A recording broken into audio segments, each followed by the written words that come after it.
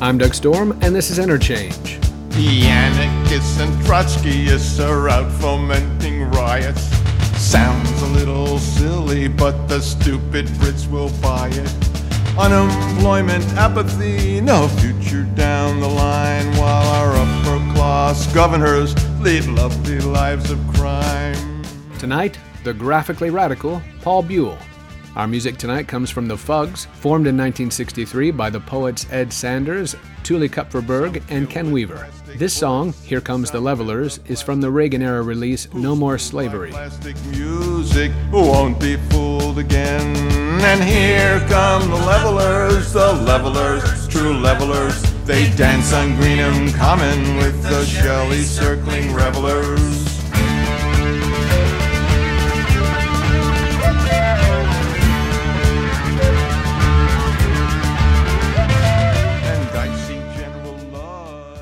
Paul Buell is one of the foremost historians of American radicalism and the American left, having authored or edited over 30 books, including works such as Images of American Radicalism, Marxism and the United States, The Encyclopedia of the American Left, and Radical Hollywood. He is also the editor of 12 comic art books that are wide-ranging yet consistent in socialist and radical perspective. There are books on Jesus, Lincoln, the Beats, Bohemians, the Wobblies, Rosa Luxemburg, and most recently on the Irish martyr James Connolly, who was executed by the British for his role in the Easter Uprising of 1916. He's also done a comic adaptation of Howard Zinn's People's History of the United States, titled A People's History of American Empire. Paul Buell is also the editor of the project Bernie Sanders Comics. Buell founded the journal Radical America and served as editor until the early 70s, later founding a journal of popular culture studies called Cultural Correspondence, as well as founding and directing the Oral History of the American Left archive at New York University. In 2006, he also helped found the rebirth of SDS, also called Students for a Democratic Society. In today's show, we cover a lot of ground, leap over it really, but in the process touch on many continuities in the history of the radical left, and consequently in its opposition to the dehumanizing and alienating organizing principles of capitalist economies. There is life in this radical left still, and according to Buell, it's the massive support for Bernie Sanders that has made this clear. One thing I should share, our sound quality tonight is not ideal, but if you're patient, you'll find your ears for it. I wish I could say I did it on purpose, because as assistant producer Rob Schoon says, it seems like the audio equivalent of Buell's hand-published editions of the SDS journal Radical America. Legible, a little rough around the edges, but it's the content that counts anyway. The graphically radical Paul Buell. Those revelers to see the heart of darkness before desire expires.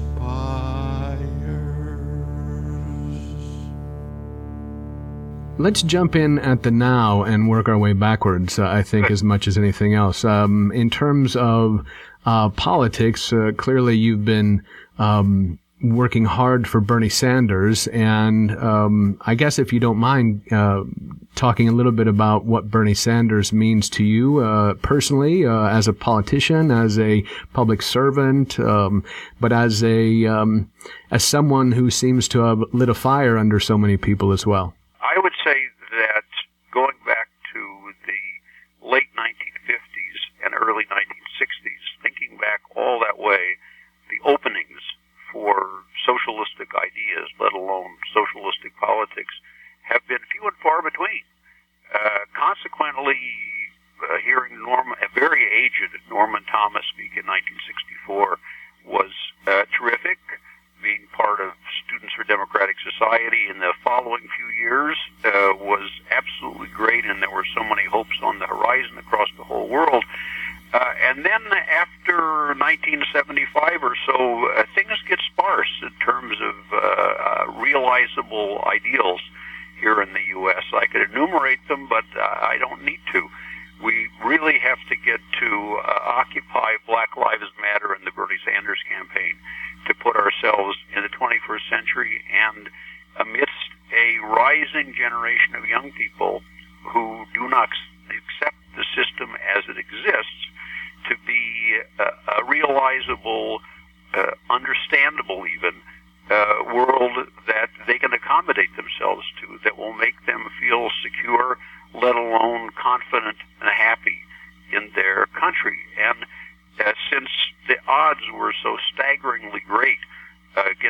Sanders having a campaign, I feel sure he was quite surprised himself at the response, and therefore had a slow and perhaps decisively slow start on his campaign.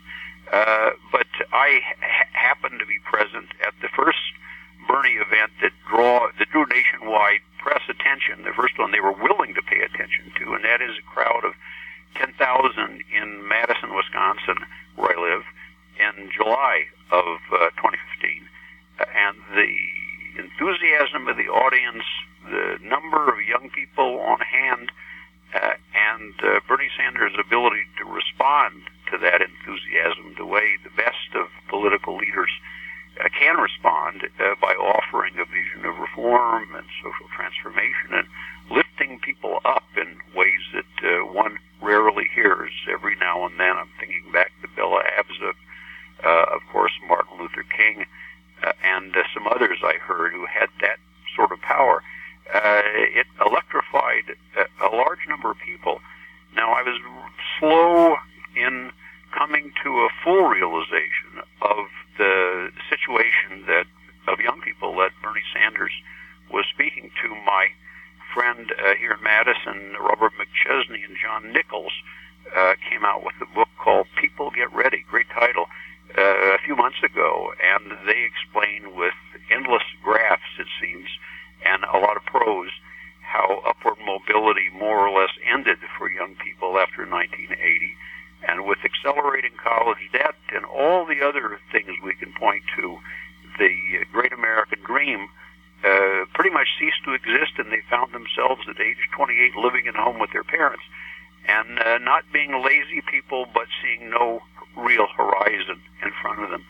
It may be that these people were aroused by Occupy or not. I'm not sure. The numbers responding to the Bernie Sanders campaign are so huge that they dwarf Occupy, as incredibly exciting as that seemed at the time, and also Black Lives Matter. And suddenly, there we were in Iowa in the fall with thousands of young people declaring they were interested in socialism, or at least socialistic ideas. It not only hadn't happened since the 1960s, we of that generation, rarely used that word socialism because it had been so fatally connected with the so-called socialist countries run by the USSR and Eastern Europe, and maybe also China. Why talk about liberation and revolution? But these were substitutes for the word socialism. Now, when Bernie Sanders excites people about socialism, he will say it's more like Scandinavia. And anyone who visits Scandinavia, as I happened to recently, will see the societies are well ordered. Some places, the harbors of major cities are so clean that young people swim in them safely. And in many other ways.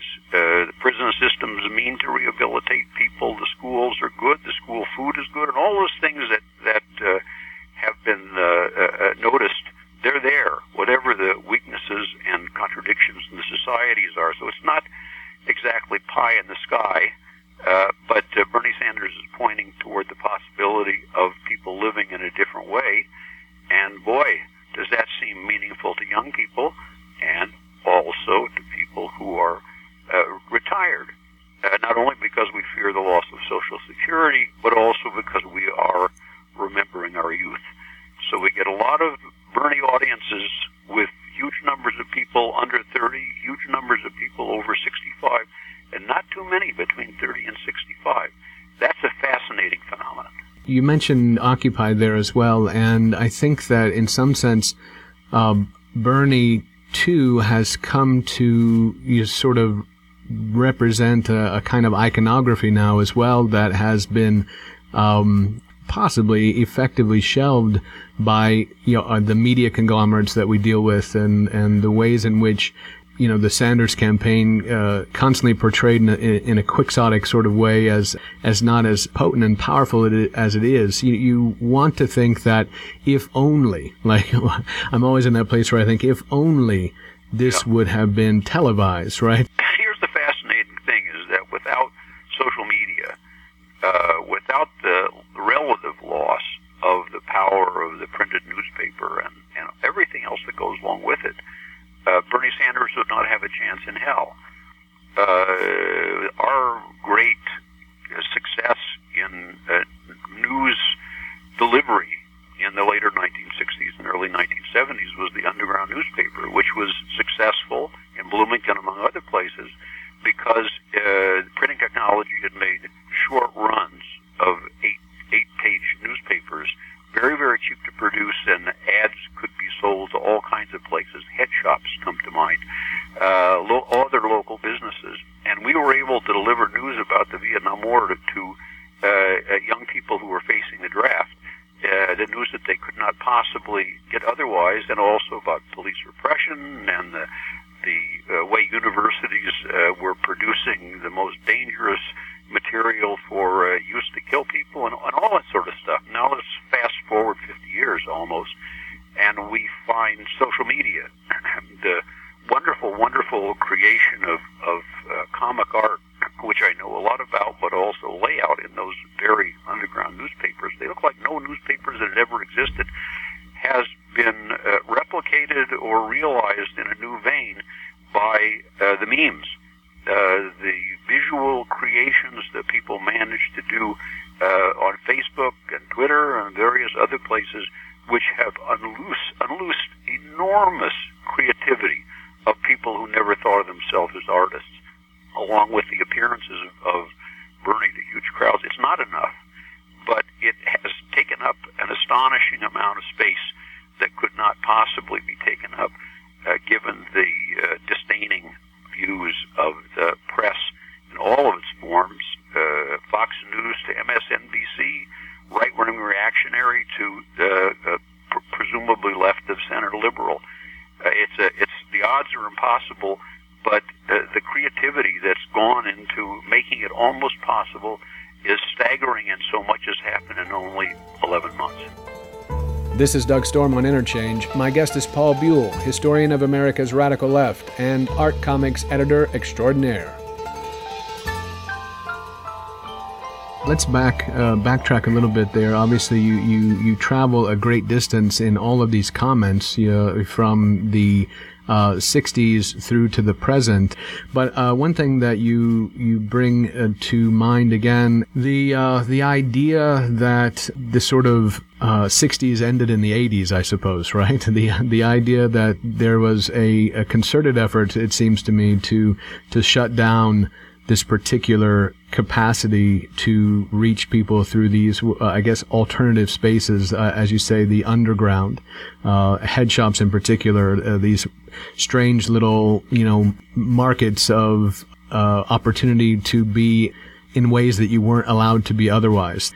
That this is carried over today, where you see this reflected in what might be possible within the politics, as you see the youth and as you say the aging population as well blend into that underground space in some sense.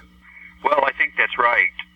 To go back again, those head shops which sold longs, locally made jewelry, posters, and most notably for me, so-called underground comics, one of which I published, Radical America Comics for SDS in 1969, were shut down by local police by the end of the 1970s, and that's about the time that the genre of underground comics ceased to exist.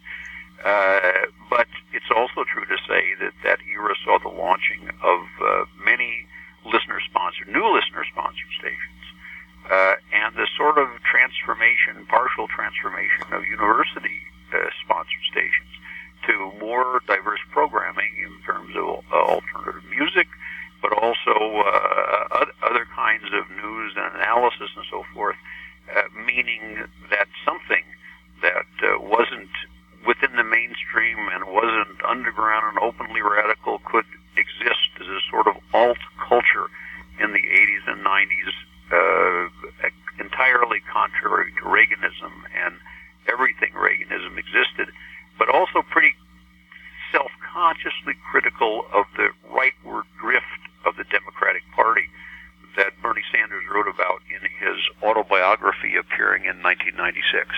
The focus on another way to be is consistent here, right? The focus that there is an America that exists underneath the capitalist profit corporate society that shows us advertising and focus on things that aren't necessarily to our life benefit in some sense, that we are distracted into attending to other things when a lot of what seems to me to speak through this underground space is very social, very communal, very hand to hand in some sense. Yeah, I think that's true, but in the 80s and 90s, the space for that was very slight. And the invention of new things, DIY, is a good example. Zines, the replication of zines, which were actually Xeroxed in large numbers, offers another example, and there are plenty more, but they don't represent a wide spread because the sense that resistance was possible or another world was possible would only merge, let's say, with the Jesse Jackson campaigns of 1984 and 1988, and a scattering of other activities. The demonstrations in Seattle in 1999, Teamsters and Turtles, marked the possibility of some sections of the labor movement, more progressive sections of the labor movement, responding to the other social movements, feminism, ecology, and so forth, and finding the basis for a new coalition when many of the older bases were in a steady state of collapse. Only in the end of 1995 did the most thuggish, corrupt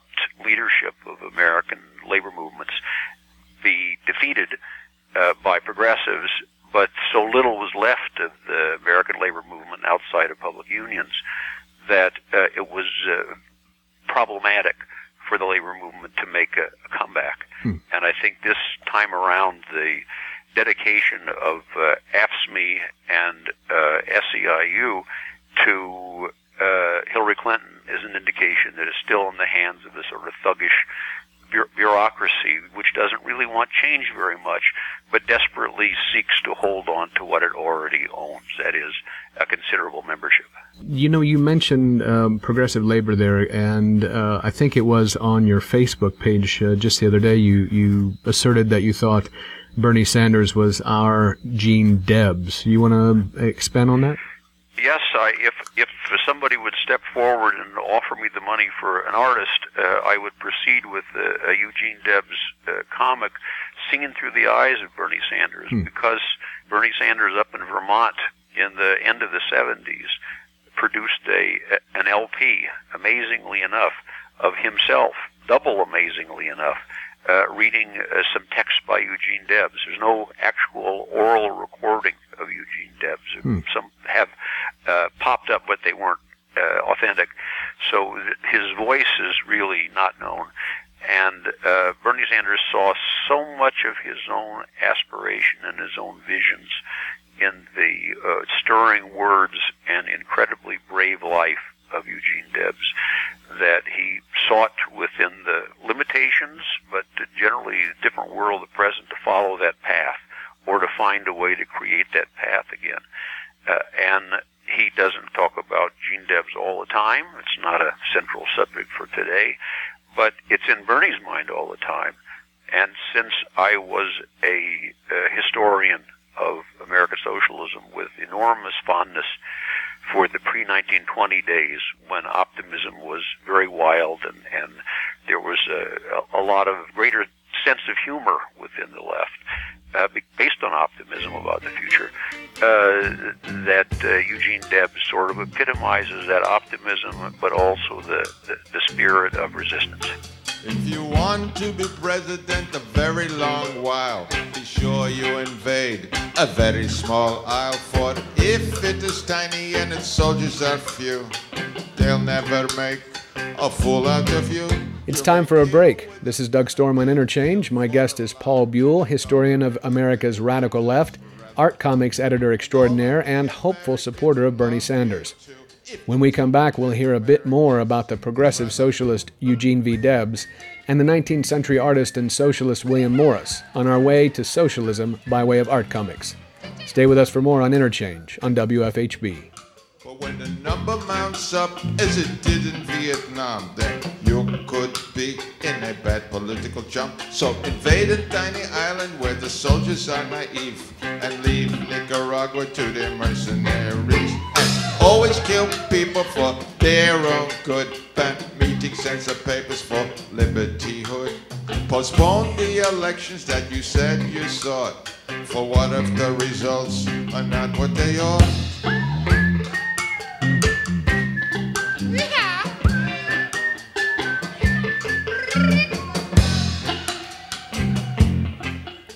Protect all Americans, kill a lesser breed. It's the black man's burden, it's your bloodlust at your feet. Old soldiers never die, they only kill. And movie stars with general bars, they fill the corporate bill. Oh, someone else's suffering is interesting to see. You can watch it every night on CBS or NBC. Welcome back. This is Doug Storm on Interchange. You just heard If You Want to Be President by the Fugs. Our show is the graphically radical Paul Buell. Before the break, Buell asserted that Bernie Sanders is our era's Gene Debs. We'll go from Debs to the late 19th century British socialist, artist, and writer William Morris, and on to Rosa Luxemburg, and then to the Irish rebel James Connolly. But first, we continue our discussion with Paul Buell, giving us a bit of a history lesson about Gene Debs, and a little verse from Indiana poet laureate James Whitcomb Riley. It's a necessary lesson. We're forgetting the battles that have already been fought to loose the chains of the capitalist owners.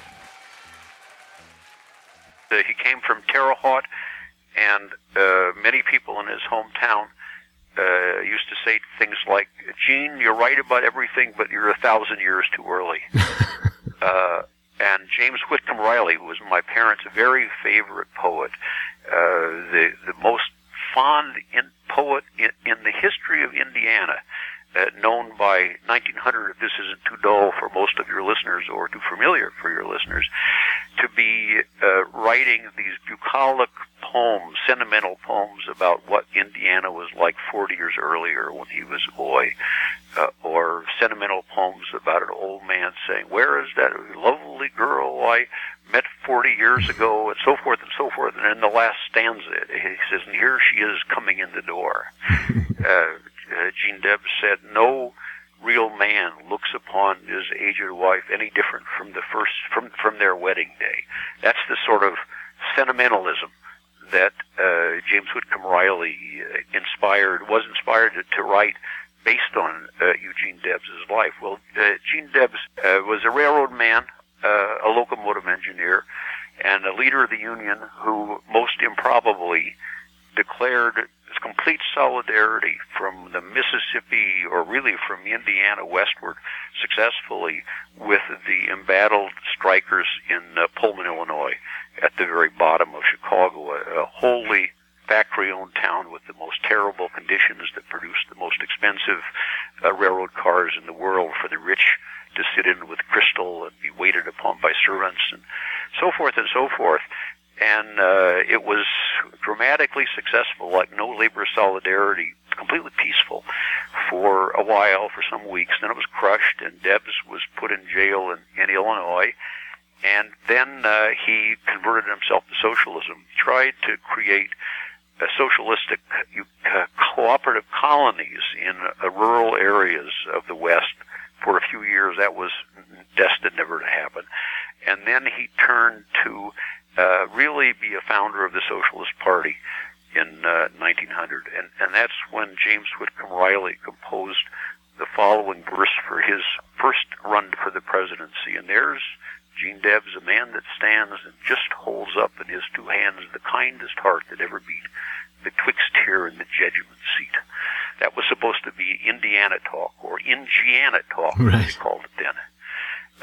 So he remained a great personality in Terre Haute, and in many places across America where people of all ages, many of them aged veterans of the Civil War, like my great-great-grandfather, saw in Debs the realization they'd hoped for when they had heard Lincoln or heard from Lincoln, and all the other reformers and idealists and so forth and so forth. And he ran for president 4 times, got 6% of the vote in 1912, almost 1 million votes, and then opposed the war, was thrown in prison by Woodrow Wilson, our great liberal president. I'm using the phrase ironically, and got 1 million votes as prisoner number something or other in a federal prison. Pardoned by President Harding, emerged, health broken, died, and remains one of the great martyrs of American liberal society. Well, thanks for that. You mentioned socialism again. It's one of those interesting phrases or words that we've already covered, the fact of its abuse, and then the fact that it now carries so many negative connotations for Americans, at least. I came across a little short essay by William Morris. I know you know something of William Morris, How I Became a Socialist. And he says, when I took that step, I was blankly ignorant of economics, never so much as opened Adam Smith, heard of Ricardo or Karl Marx. Oddly enough, I had read some of Mill, to wit, those posthumous papers of his in which he attacks socialism in its Fourierist guise. In those papers, he put the arguments as far as they go clearly and honestly, and the result, so far as I was concerned, was to convince me that socialism was a necessary change and that it was possible to bring about in our own days. That was 1894.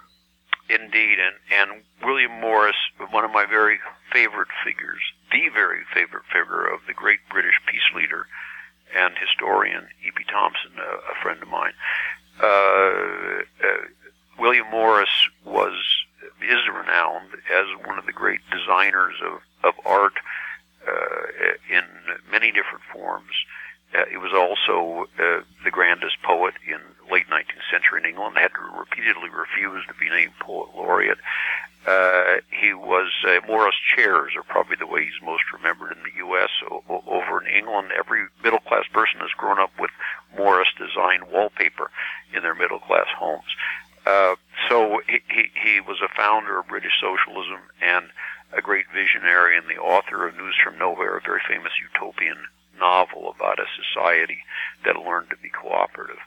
A fantastic figure who represents the way many people have seen socialism, less an economic system than you could call a spiritual system. You don't have to be theistic to see it as a spiritual system. And indeed, Indiana and Illinois had thousands of Christian socialists before 1920, and some since, who mainly saw that society needed somehow or other to take a cooperative direction, or the human race would destroy itself in a series of wars and assorted cruelties. And I'm not so far from that myself, despite the absence of any religious affiliation. Again, as you learn or you become more aware of what's happened in the past, it's one of those things you continue to confront the wisdom that speaks to you, out of that past from 100 years ago, 150 years ago, from 1848 to forward, in a sense, to say, these things were diagnosed and, talked about and predicted already, sort of at the inception of a sort of a capitalist perspective in the world. Well, William Morris, who designed beautiful things, but also, I neglected to say, was the founder of Anti-Scrape, that is an influential society to prevent the destruction of historic buildings in Britain. That was perhaps one of the main reasons he became a socialist. He saw Britain of the 1850s, 60s, 70s, 80s becoming uglier every single year, from the way factories and the way industrial villages were designed and the terrible destruction that they were doing on the environment and the lives of people. He successfully defended the division lines between historic estates, these sort of columns of plants of various kinds with rare flowers and bushes and so forth. And that was really essential to him. And a subcurrent, not a small subcurrent in the last 40 years, is an ecological vision of socialism, because otherwise ugliness and destruction will surely overwhelm the world and destroy the bird population, which means a great deal to me. but every means of going on. One of my recent comics, the most successful, called Red Rosa, drawn by a British woman, Kate Evans, remind me that Rosa Luxemburg, the great German Jewish socialist of the 1910s, put forward very clearly the idea that capitalism, instead of being doomed, could continue itself through ravaging the undeveloped world, and it would surely do so if given the opportunity to do so. I sound like I'm plugging my books, but that book led me to the next little book produced for the anniversary, the 100th anniversary of the Easter Uprising in Dublin in 1916. A little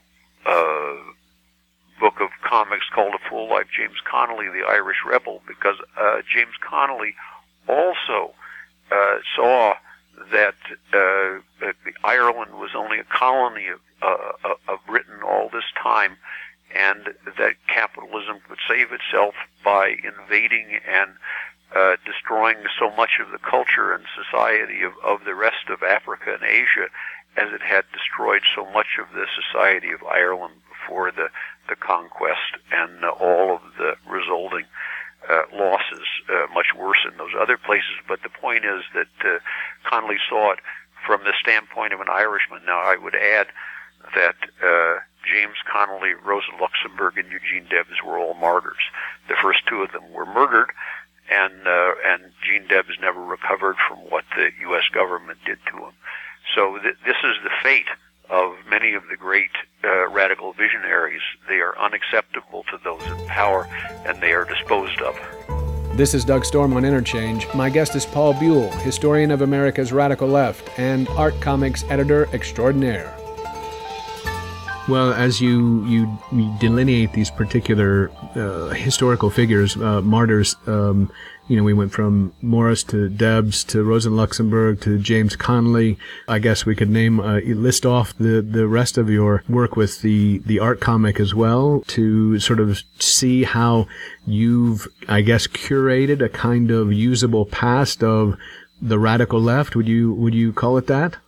I guess I would, because I had devoted a great deal of time, not only the kind of old-fashioned scholarship of going to archives, but also a great deal of time to creating oral history programs. So I would actually go out and talk to people who were in their 80s and who remembered these movements before they died, and did it from working class movements and unions to the Hollywood Reds, those who wrote some of the best movies from the late 1930s to the early 1950s, and then were driven away.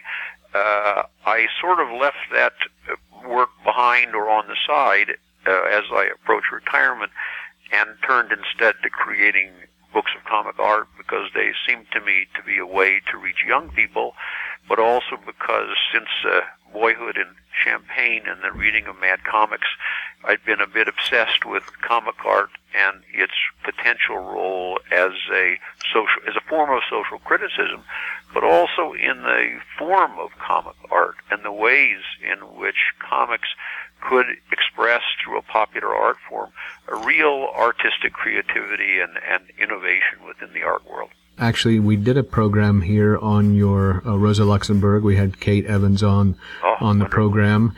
It was a great book. And it actually, in the process of thinking through that program, it pushed me into trying to understand your role and your role as editor, and what editing in these situations with these particular books and artists and text, how your role figures in. What does an editor do? Does it change from book to book? Does it expand? Does it shrink depending on the particular project? Yes, the answer is it changes enormously from book to book, and it varies as widely as from Red Rosa, where I organized the project, got a publisher, arranged for its financing for her, and various other kinds of things that needed to be done to make it possible, and named her as the artist also.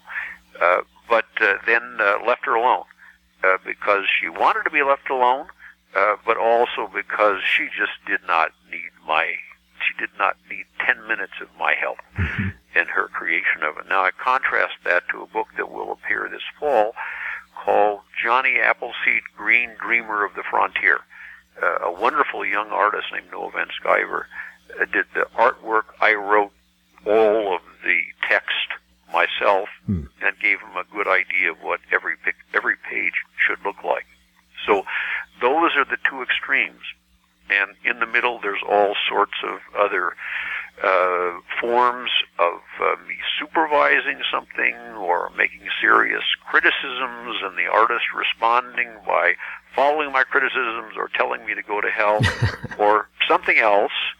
And then I should say that post-production, as they say in the movie world, is done by great teams of highly paid people in movies, but in my cases, is often done largely by me. The question that I had tried to understand as I was sort of dipping in here and there to some of your books, you've got some that are single artist, single illustrator, and then some that are sort of compendia or a mix anthologies. Anthologies of work, not only in terms of the area covered. So Bohemians would be one in particular, where you cover multiple characters that are bohemian or represent a bohemian style of life, and those are illustrated by separate artists, sort of offering a new or different kind of flavor with each character. Was there a way in which you have a sense for this artist would fit this particular historical figure?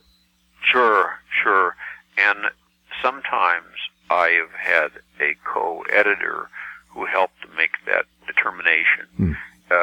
Really, this began, as I said, I published Radical America Comics in 1969 with Gilbert Shelton of fabulous Furry Freak Brothers, just then being invented. And then I had an inexplicable 36-year lapse until the appearance of Wobblies, which was to celebrate the 100th anniversary of the founding of the Industrial Workers of the World in 1905.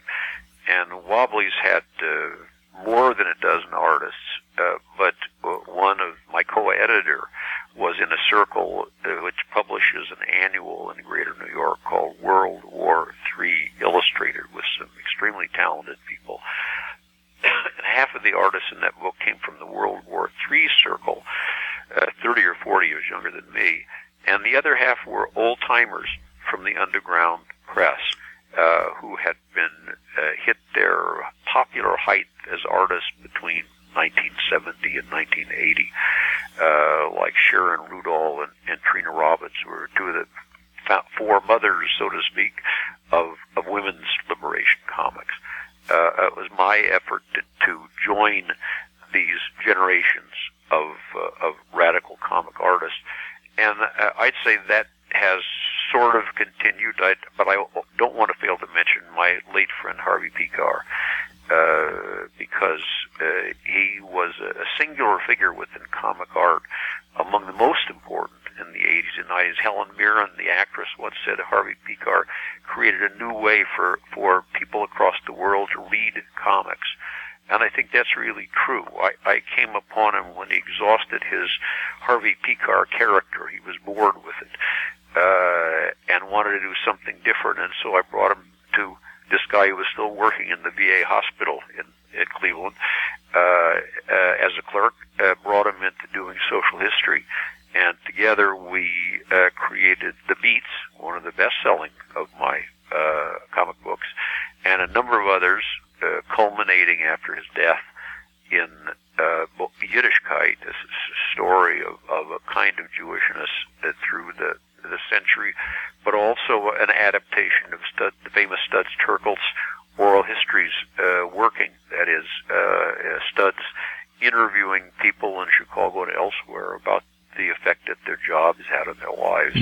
And these, along with Bohemians, seem to me among my most interesting books to me, but it seems as if that genre has not continued to succeed.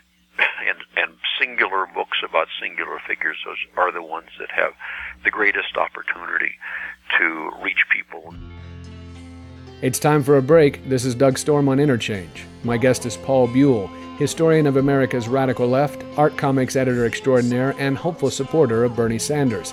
When we come back, we'll seek to find out how Buell thinks the Sanders energy and his supporters' clear thirst for real social change can move the discussion from the national to the local. Stay with us for more on Interchange on WFHB. Sunshine and the sunshine laughs upon my face, and the glory of the growing puts me in my rotting place.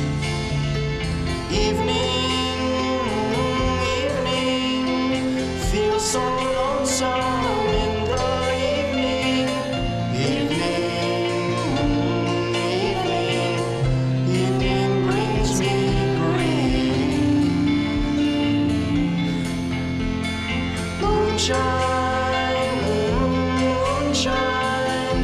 Moonshine darks the hills with grace, and the secret of the shining seeks to break my simple face. Welcome back to Interchange. You just heard Morning by the Fugs. I'm Doug Storm. Tonight's Interchange is a conversation with Paul Buell, historian of America's radical left and art comics editor extraordinaire. In this segment, Buell goes deeper into the ways in which those mobilized by Sanders can move down ticket to transform the Democratic Party to connect with wider social movements. Again, Buell offers an example out of the past to demonstrate the ways people can be public-minded without being damagingly partisan. I think it's probably worth exploring for the world at large, or to imagine the sort of curriculum that you've created with these particular, even just with the comic books, let alone your work otherwise, but as a way to say these are instructive characters, figures, movements, times, and here it is in a particular format, a particular medium, that you hope to be able to reach particular kinds of readers. It's one of those things that strikes me. I, again, grew up in an era where comic books were not things of weight. They're Marvel comics, they're, so, there's a clash here between trying to understand what a comic is and how it reaches a particular,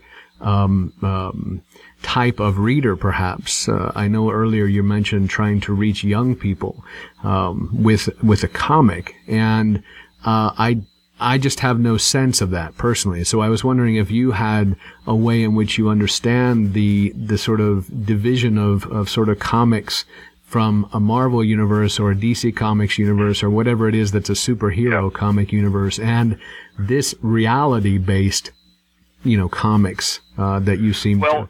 I don't know. Let me complicate it still further. Okay, sure.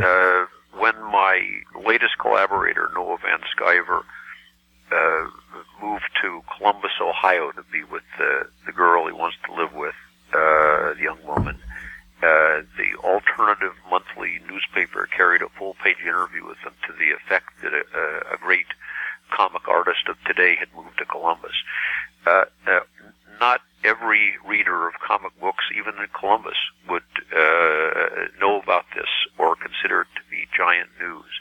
But there's a world that Noah Van Sciver and 10,000 other, mostly young people, live in which they have comic festivals, and they sell each other their comics, they trade each other their comics, they get enough money to take a bus or drive an old car back from wherever they live to get back there, and some of them are invited to speak and show their work in Europe, where comics are considered an art form much more widely than in the U.S.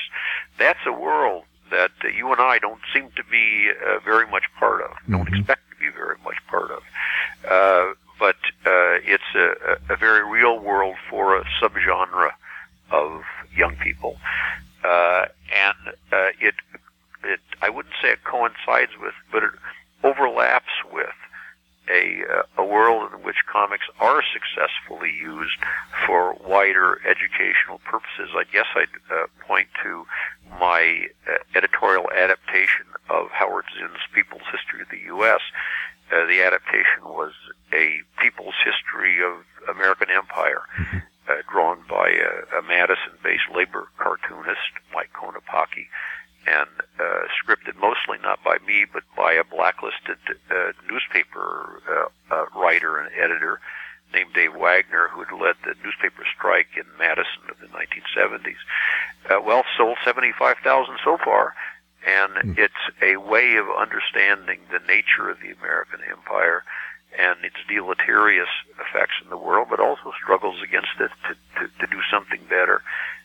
And it continues to be assigned and is received by thousands of young people as a way to understand history that is not so easily understood in prose, as younger generations take in the information visually and orally rather than taking it in as written form.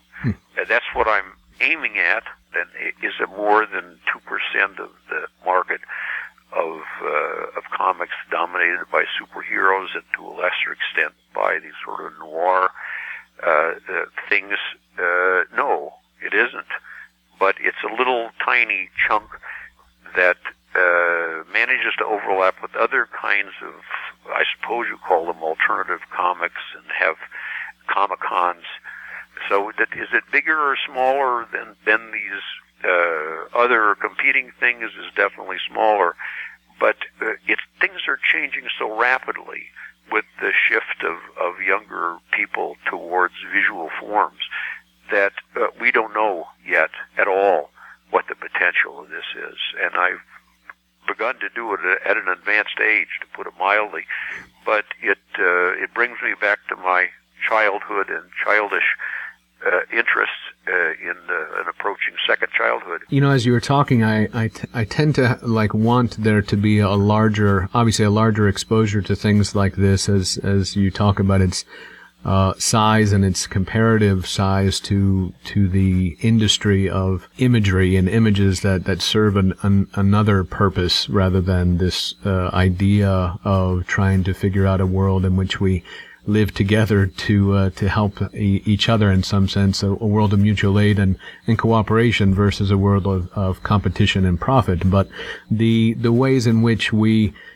try to imagine how to get from there to here, or here to there, in a sense, right? So we walk through a period now where Bernie Sanders sort of mobilized people, maybe this group of readers even that you're talking about, maybe they overlap. These are the graphic art comic readers, and that they have to walk further still. You know, we all have to sort of keep moving in that direction, versus sort of falling back as the wave crests and crashes back down.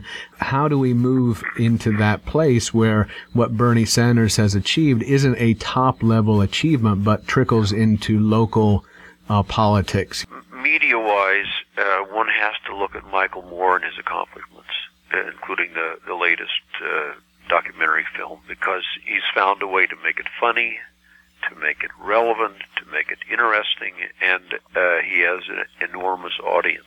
Are other people able to do such things? Evidently not. But that shows one sort of way forward.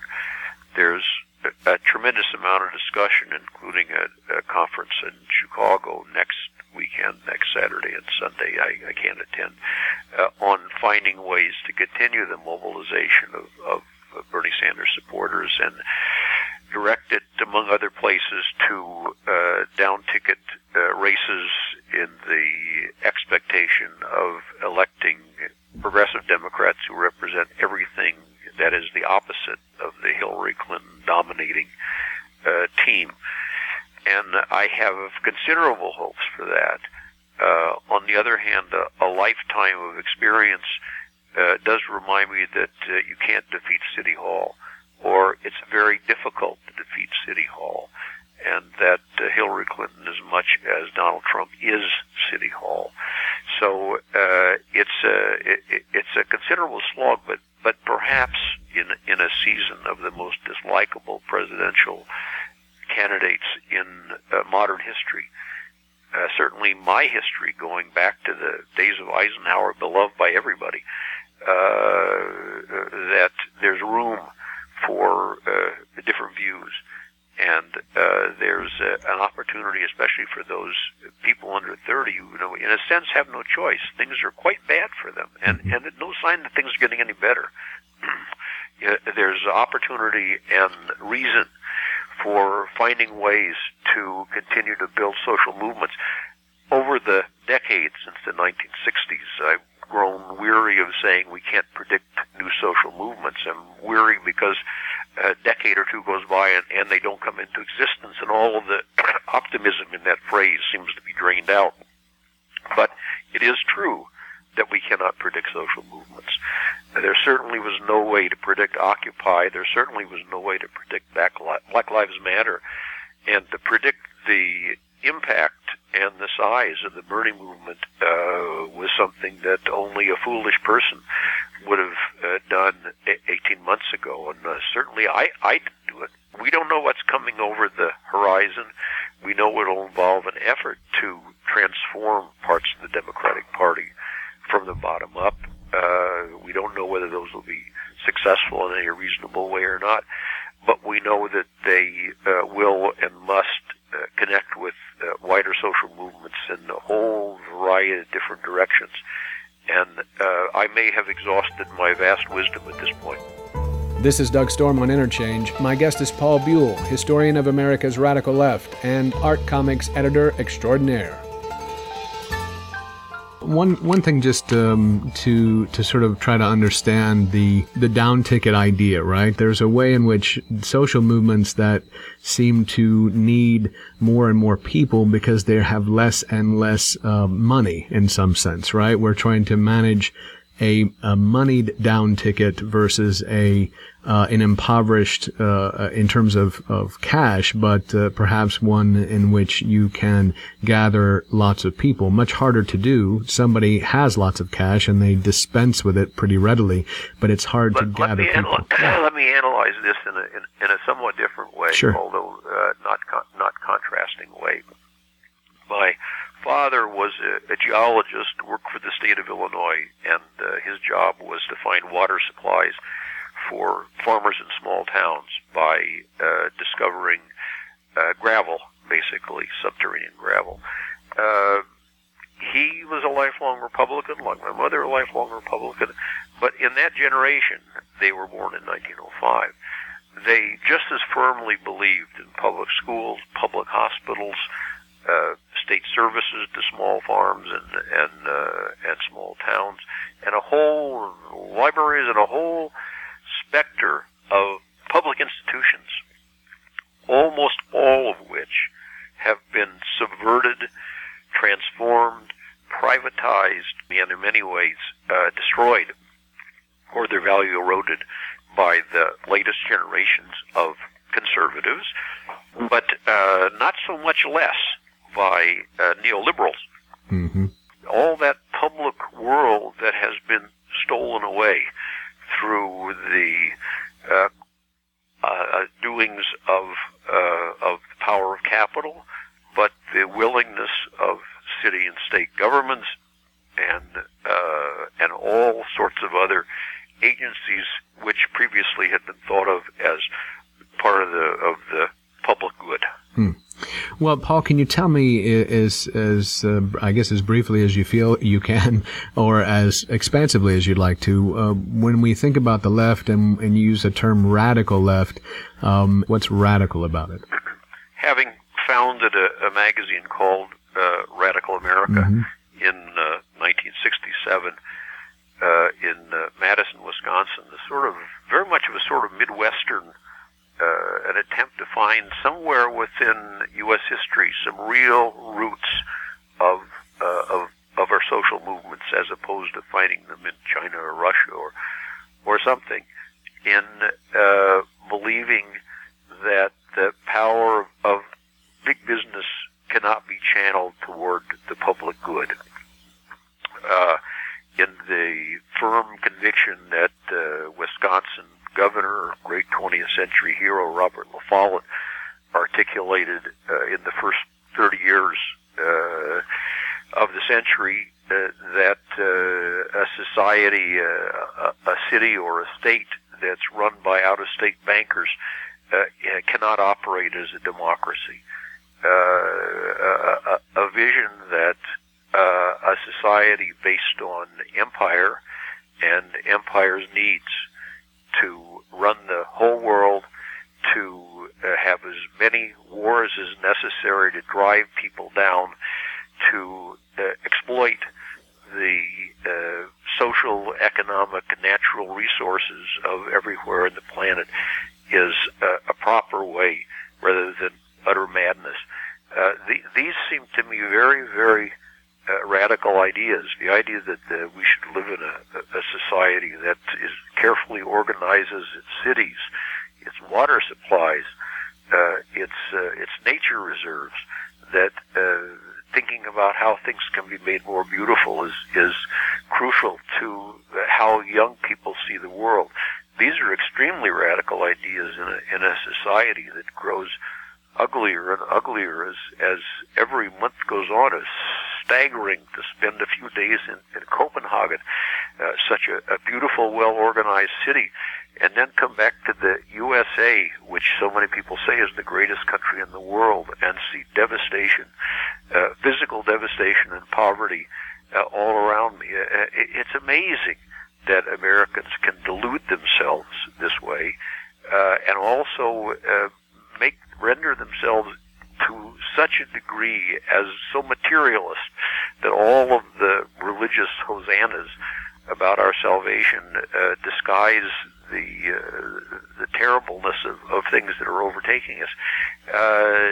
I think that a radical vision is the only thing possible to overcome the despair which is so prevalent in so many corners of American society, and is naturally the cause of so much violence, so much hatred, so much willingness to push things to the edge, because what do people have to lose anyway?